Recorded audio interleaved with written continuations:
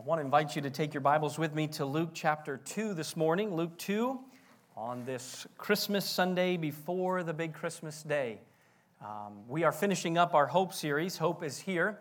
And the notes are there in your bulletin, or if you'd like to go right online to parkwaybaptist.org, you can click on Latest Message. You'll find a digital copy of the notes, and you can type in your own notes there as well as save it and email it to yourself. And so if you're a digital person that likes to do that, feel free to go right online, find those notes. So we've been studying through this Christmas season, this series entitled Hope is Here. We began back several weeks ago with Isaiah chapter 9, verse 6, and we were looking at the planning of the arrival of hope. This planning was written 700 years before the birth of Christ would ever take place. What a special proclamation by the prophet this would be. He would call him the Wonderful Counselor, the Mighty God, the Everlasting Father, the Prince of Peace. And of course, that hope was coming. The Israelites were in great darkness. A shadow of darkness was overwhelming to them. There was a lot of unknowns happening in their life. And the prophet came by the words of God to let them know there would be into the New Testament. We looked at Hebrews chapter 6 in our second week, and we were taught about the unshakable hope. How our hope is steadfast, it is firm, and it is, and most importantly, founded in Jesus Christ. And that is an anchor to our soul. And the safety and security that hope gives us enables us to function day in and day out. And then last week we came to the book of Romans, the results of our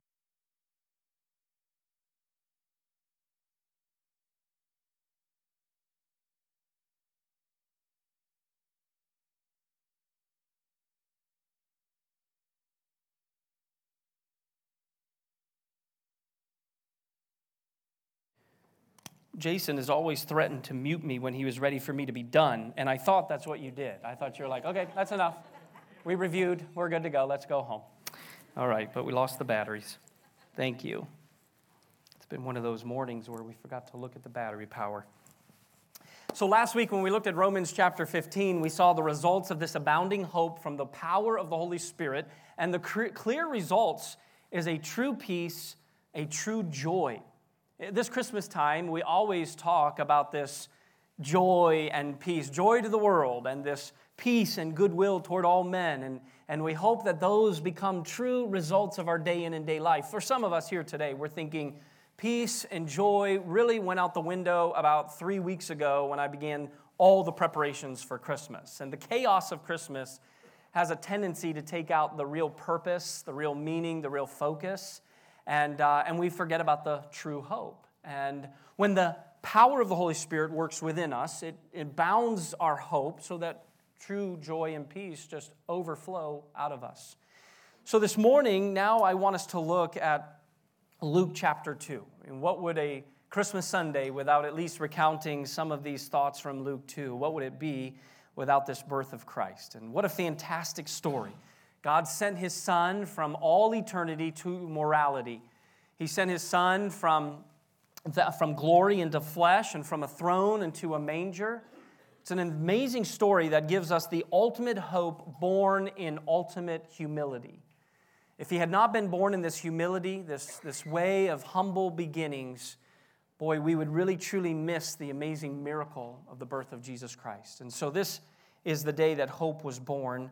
I want us to look at verse number 2. Now, we know verses 1 through 7 are so crucial to the account of the birth of Christ, for it records in verse 7, she brought forth her firstborn son and wrapped him in swaddling clothes and laid him. And so there's no room for them in the end.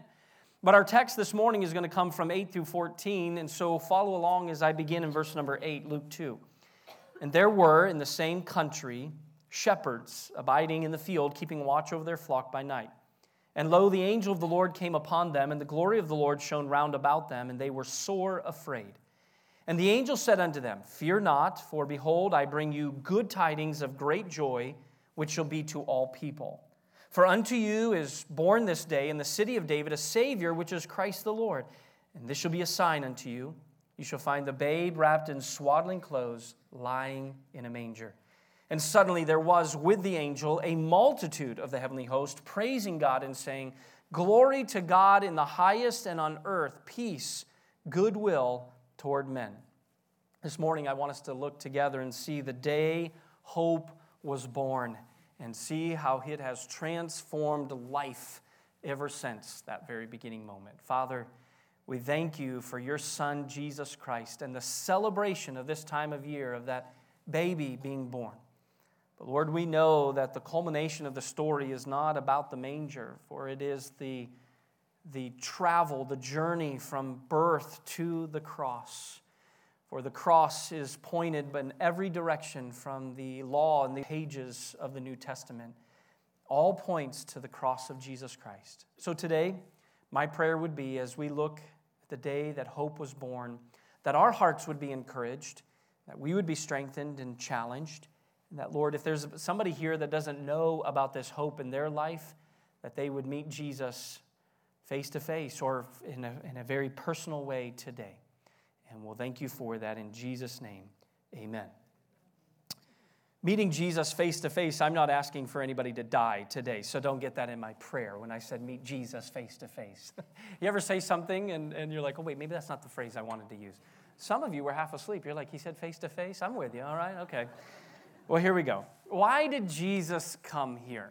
And we all know the story, and we can recount it through probably even memorizing and quoting Luke 2 together. But do you realize that not every child has had the opportunity to sit in a Sunday school classroom and to hear how Jesus was born in a manger?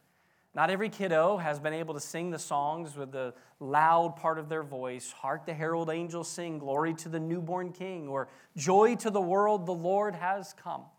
Not every child has had the ability or the opportunity for a mom and dad to sit down with them and teach them the real reason for this season and time of year. And unfortunately, those children who've never heard or experienced the real reason, they grow up and become teenagers and young adults, and they begin to become people who function in society, voicing their opinion and voicing their quote-unquote knowledge about this time of year. So it's very unfortunate that too many people don't know the purpose of Christmas or why Jesus came. Now, while we know, we must tell it.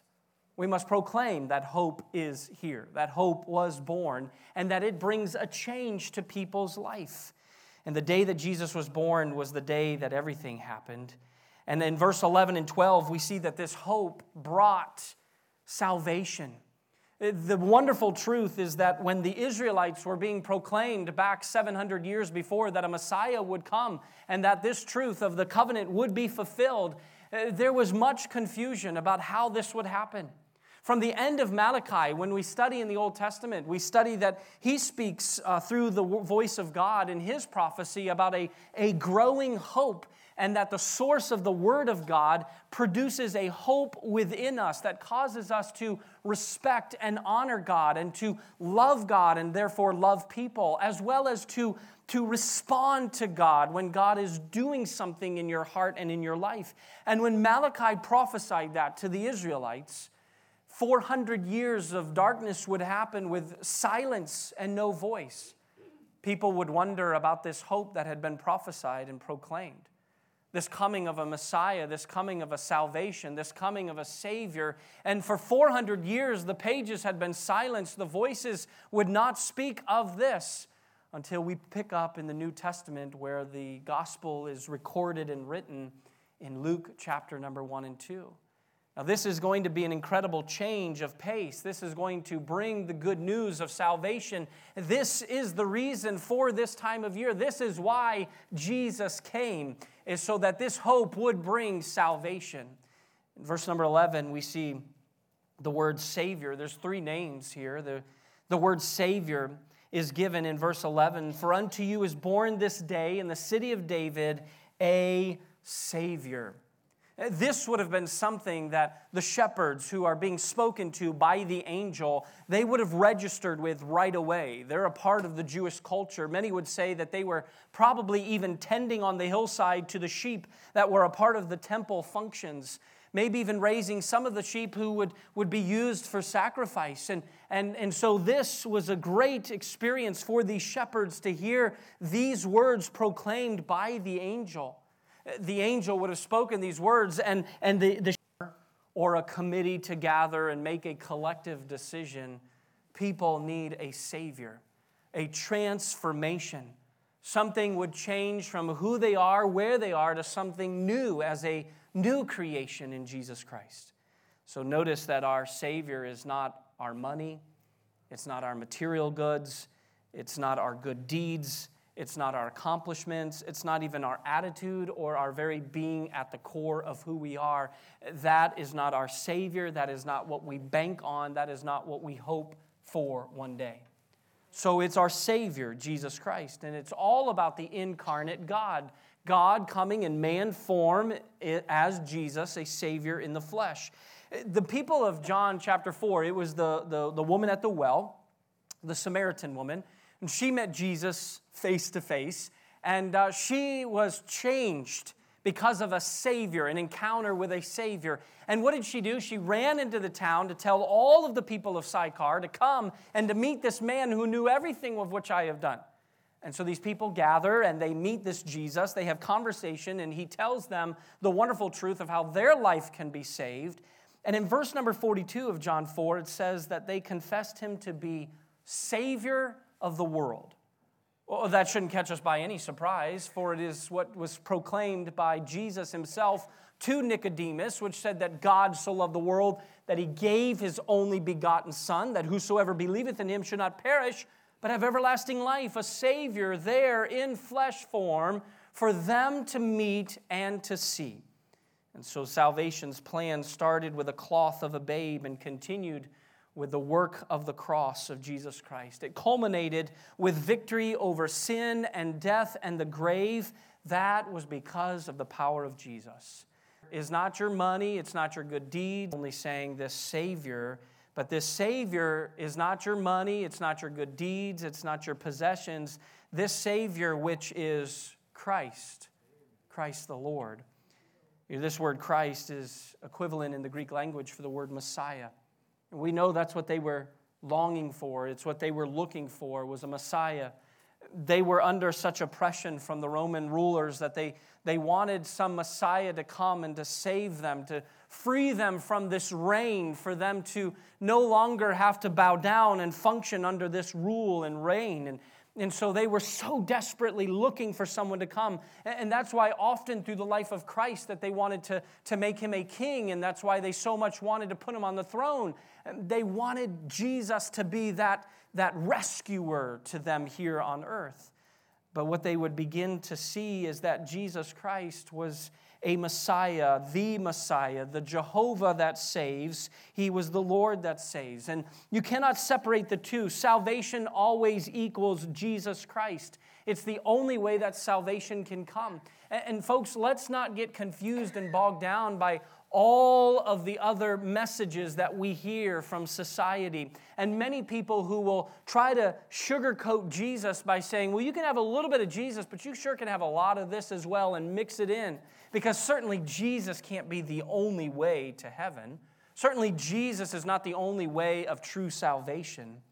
And in Matthew chapter 1, when he uses the phrase that Jesus Christ, out of the book of the generation, the genealogy of Jesus Christ, we find that Matthew will begin to record the journey that it comes to where all will be centered around Jesus. So in him was life, and the life was the light of men, John chapter 1, verse 4. After Jesus had finished speaking the metaphor of the shepherd and the sheep hearing his voice, he would then speak about being the actual gate for the sheep to come and to enter the desired pasture. In John chapter 10, verse 7, he said, "Verily, verily, I say unto you, I am the door, the gate of the sheep. All that ever came before me are thieves and robbers." By the way, we live among thieves and robbers who are trying so desperately to dilute the gospel and trying to make another way, another path, and another religion. The gospel is offensive in itself. The gospel is a message of one way. Jesus said, "I am the way, the truth, and the life." There is no multiple choice. It is the only way. And so the society is trying to, everything is offensive. Not so offensive. We live in a generation where everything is offensive. No matter what you do, No matter what you wear, no matter what you say, no matter how you look, no matter what you practice, you cannot even have your own opinion anymore because it will be offended. I say we finally just say, well, I'm offended that you're offended by me. I think that, okay, well, I'm sorry, I won't be offended anymore. Maybe that would help. Jesus continued by saying, everybody who's come before me were thieves and robbers, but the sheep did not hear them. He said, I am the door. By me, if any man enter in, he shall be saved, and he shall go in and out and find pasture. You know, the thief cometh not but for to steal, kill, and destroy. Jesus said, but I am come that you might have life, and that you might have it more abundantly, that you may live life to the fullest. And Christian, you may say, well, I'm living life the furthest thing from being the fullest. That's where you have to back up and take a gut check. You might just need to search and find out, where am I going wrong? For Jesus Christ rescued me from the grip of the thief. He has rescued me from the destroyer. He has rescued me so that I can live life to the fullest and live life abundantly. And so here that Jesus, this Christ, is that answer. And then see also at the end of this verse, multiple times throughout the New Testament, the Lord. This word Lord is used multiple times throughout the New Testament in reference much to as a master. But in this circumstance, in this passage of Scripture, in the original language, it is referring to the covenant name of God. And so it's a title of deity, Christ being God. When you see this in reference to Jesus Christ, you know that it is always pointing to Him as being God in man form. Now we, as His believers and followers, we become servants to that Lord. That's why so often we say that in that moment of salvation, you are not only proclaiming Jesus Christ to be your Savior, but also that you become His servant as He your Lord. And that your life will be changed, and that you will live life according to His way and into His walk. And so He becomes our Lord in this deity. It's a matter, in the matter of salvation, we must understand that Christ child, who came as the Savior of man, is the same God who spoke the world into existence. That's an amazing thing. So there's a quote that I put in your notes this morning. It's a quote you've heard before. It's one of my more favorite quotes, certainly by John MacArthur. Because when we talk about this matter for just a moment, if one of us, or if all of us, whoever has been genuinely saved, when we've been genuinely saved and we confess Jesus Christ as our Savior and as our Lord, we certainly now understand this submission to greater things. It's not, in this quote, like he says, too many people just want Jesus to make them well, make them happy, and make them prosperous. When you talk to any missionary that goes into Latin America, and you will find that this prosperity gospel is rampant down in these countries, because they come in and they promise happiness, prosperity, and healing. And so this is attractive. But it's not only just happening in poor countries, it's happening in the United States of America.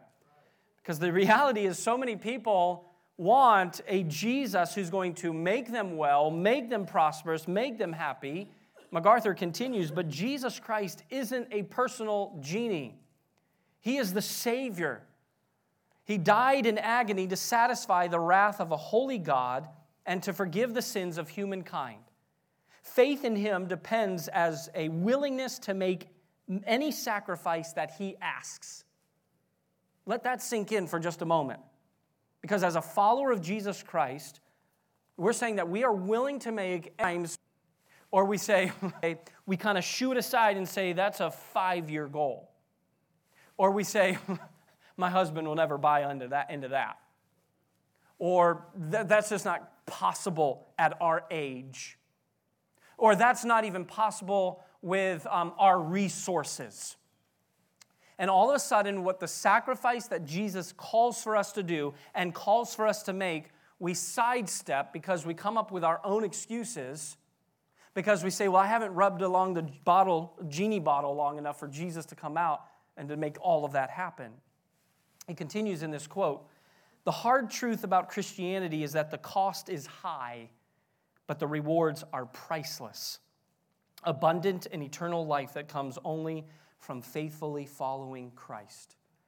You see, when our focus and our target is on abundant and eternal life that comes only from faithfully following Jesus Christ, we're totally sold out and committed. So when God calls for us to do something very sacrificial, it becomes natural because we see the priceless reward of this abundant and eternal life only through Jesus Christ. But when our target is here on earth, when we have set our affections on things on the earth instead of the things above, then our motive and our ambition and everything that drives us is concentrated on that. So when we lose our job, our world crumbles at the very core because so much of our happiness is based on that. Maybe even a sense of accomplishment or the sense of finances, paying bills, which is important to do. If our satisfaction here on earth is about relationships, some people pursue relationships so hard that they're willing to sacrifice everything. Some people will get into a dating relationship, they'll leave their church, they'll leave their core friends of accountability, all for the sake of love. And that relationship becomes their motive and their goal. And then when that relationship doesn't work, their life is shattered because that's what all of their affection and all of their attention has been on. Parents do the same thing. When every bit of who you are is poured into your kids, and your kids don't turn out exactly the way you had written the script, and things don't really happen, they don't respond to you the way you think they should, and they're not making the grades you think they should, and things aren't happening, and because everything of who you are is poured into them, and it's excelling, and that's where you spend your investment, you sacrifice the things of God so that they can propel, all of a sudden then, everything falls apart at the core, and your attention is on the wrong things. Now, everything that I just listed, nothing wrong with that. Nothing wrong with investing in our kids. Nothing wrong with giving them experiences and pushing them for excellence and then to do all of that to the glory of God. By the way, parents, when was the last time that they did something and you reminded them, now this is done for the glory of God and to the blessing of others, whatever it might be. The same with our business or our career. There's certainly nothing wrong with having a career, making money and paying bills. Those are good things. But what is your drive and focus? And so the cost is high. But the good news is that salvation is offered to all mankind and brings its change and reward in our life. This hope brings salvation, but it also brought speaking and telling them to go find the sign that the babe is going to be wrapped in swaddling clothes lying in a manger. And suddenly, with that angel, there came a multitude of the heavenly host, praising God and saying, "Glory to God in the highest." The hope brought celebration. Everyone looks for reasons to celebrate. We all enjoy celebrating different things, birthdays, anniversaries, parties galore. We just want to get together and celebrate. In this story here, the angels celebrated, Joseph and Mary celebrated, the shepherds celebrated, and when you read through the rest of Luke 2, you'll find that in a couple of days, many of us, if not all of us, will gather with family and friends, and we'll have our Christmas feast, and we'll exchange gifts, and there'll be a time of laughter, there'll be a time of making memories, and the times that we are together is a time of celebration. We all enjoy that. And when we look at that, we love to celebrate this. We think about this event. What happened here, now I've already been given my invitation. I've been already told of where we're going to be Christmas Eve. So Mom and Dad invited us, hey, Christmas Eve is a grand tradition. We come over, we open all the gifts with the grandkids and do our gift exchange. We read Luke 2 before that. We have some refreshment snacks. We have a good time together. And then Christmas Day, because Natalie's parents are up north, we flip-flop, and so we did Thanksgiving with them. So Christmas Day is a time we're going to go back over to Mom and Dad's. I think a bunch of family are gathering for the feast on Christmas Day. And so we've been given our invitation. It was a be there kind of a thing. And so we're going to be there, and we're going to have fun, and we're going to look forward to. But when you look at this event that took place, there was no formal invitation sent out for anyone. There were no preparations for the party place. I can guarantee you the innkeeper didn't wake up that day thinking, something amazing is going to happen in my stable tonight. Let me clean it up a little bit. Hey, let's get some pooper scoopers and let's get this place looking better, all right? Let's bring in some fresh hay and let's make this place smell and look good. No, there was no preparation for the party. There was no surprise entrance as they arrived into Bethlehem. By the way, Bethlehem was asleep when Jesus came. Bethlehem did not know what was taking place in their own little city that day. They were just maxed out, people to every corner, and they were distracted by the hustle and bustle of the day. There was no balloons, no decor, no cake.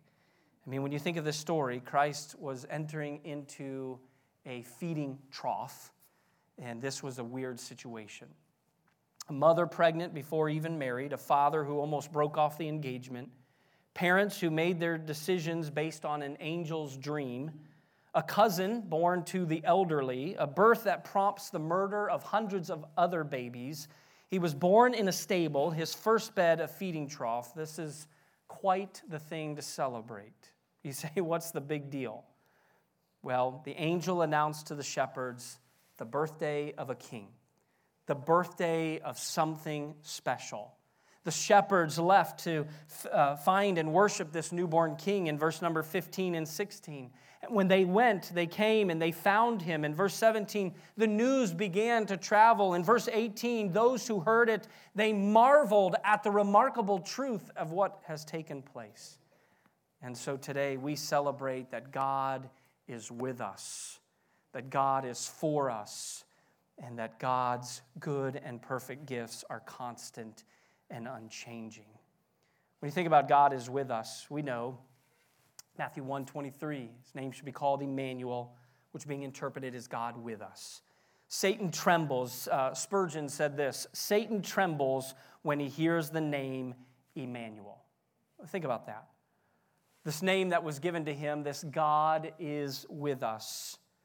Some in here today, you might be pretty lonely this time of year. Maybe you have a lot of memories that are flashing through your mind. Maybe you have some rough circumstances that seem to kind of always happen, a lot of drama this time of year. Some of you feel very lonely, and even sitting in among a crowd like this, you probably could potentially even feel the loneliest you've ever felt.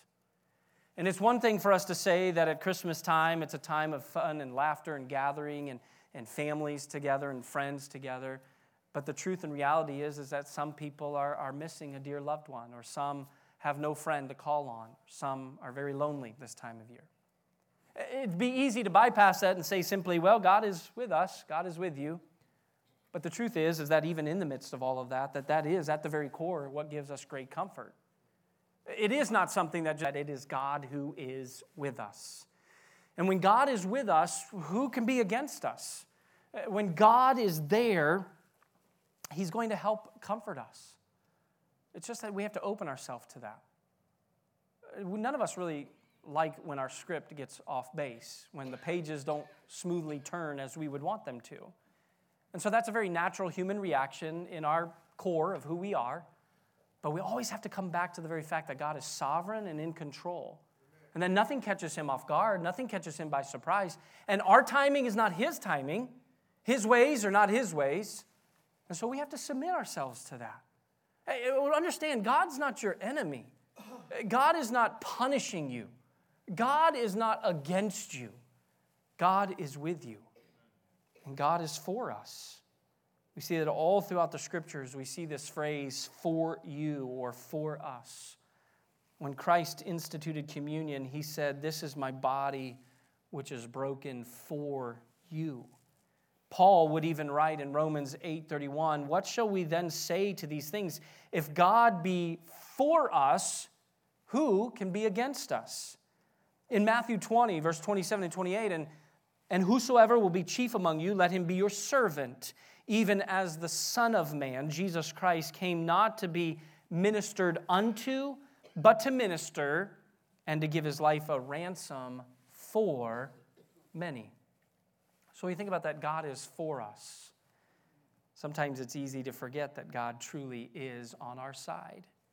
And that God is cheering for us. God is pushing us. He's propelling us. He's walking with us. God is for us. But then also we celebrate in God's good and perfect gift. Because those gifts are constant and unchanging. James chapter 1, every good and every perfect gift is from above, and cometh down from the Father of lights, with whom is no variableness, neither shadow of turning. When we think about that good and perfect gift, what does it mean that there is no variableness and there's no shadow of turning with these gifts from above? This phrase, cometh down, is a phrase that it's in the present participle, meaning that it keeps on coming down. So it keeps on coming. So the gift is not just the baby born in a manger, for that was just a moment in history. But the good and perfect gifts that are from above, those are constant gifts of giving to us. Too often we bypass the gifts.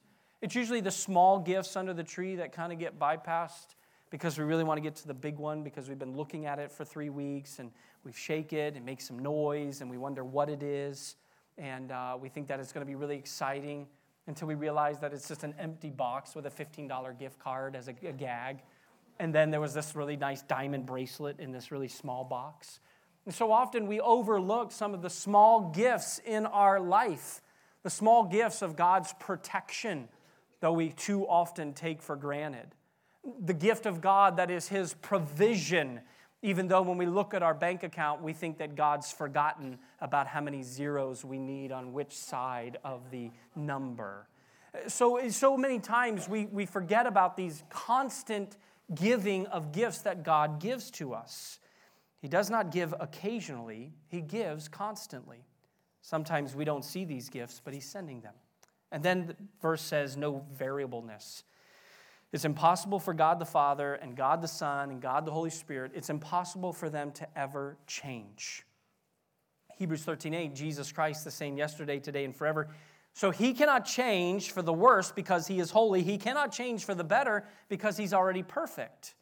So because He is unchanging, we should never question His love or ever doubt His goodness. That's important to remember.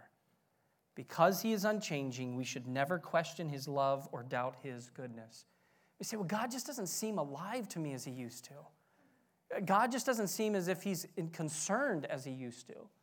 God doesn't seem as involved or providing or protecting. And if you look at my health bill this week, you'll see that it just seems like God doesn't care. And all of a sudden we've got these things but remember, God's unchanging. It's just our perspective and our responses that too often change. In the Christian life, we're too fickle. We're up one moment, down the next. We love the high top experiences on the mountain. Find it in Isaiah chapter 43, verse 2. When thou passest through the waters, I will be with thee.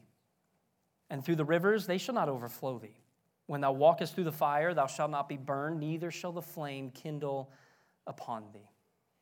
You know, when difficulties come into our life and these temptations appear, our perspective must be on hope has brought us salvation, and this hope has brought us celebration. Many, if not all in here today, you've experienced this salvation, this hope that has been brought to you. But the darkness of your life seems thick and difficult at times. Sometimes you blame yourself. Sometimes you blame circumstances. Sometimes you don't see any way up or out. And so much in your darkness is consuming. And so may I remind you with these thoughts. You know, the shepherds responded in verses 19 and 20. The shepherds returned glorifying and praising God for all the things that they had heard and seen as it was told unto them. So the question becomes, we know that hope has been born, but what are you doing about that? Will you be as the shepherds and return to your life tomorrow, proclaiming glory to God in the highest and on earth peace, goodwill toward men? Why? Because hope is here.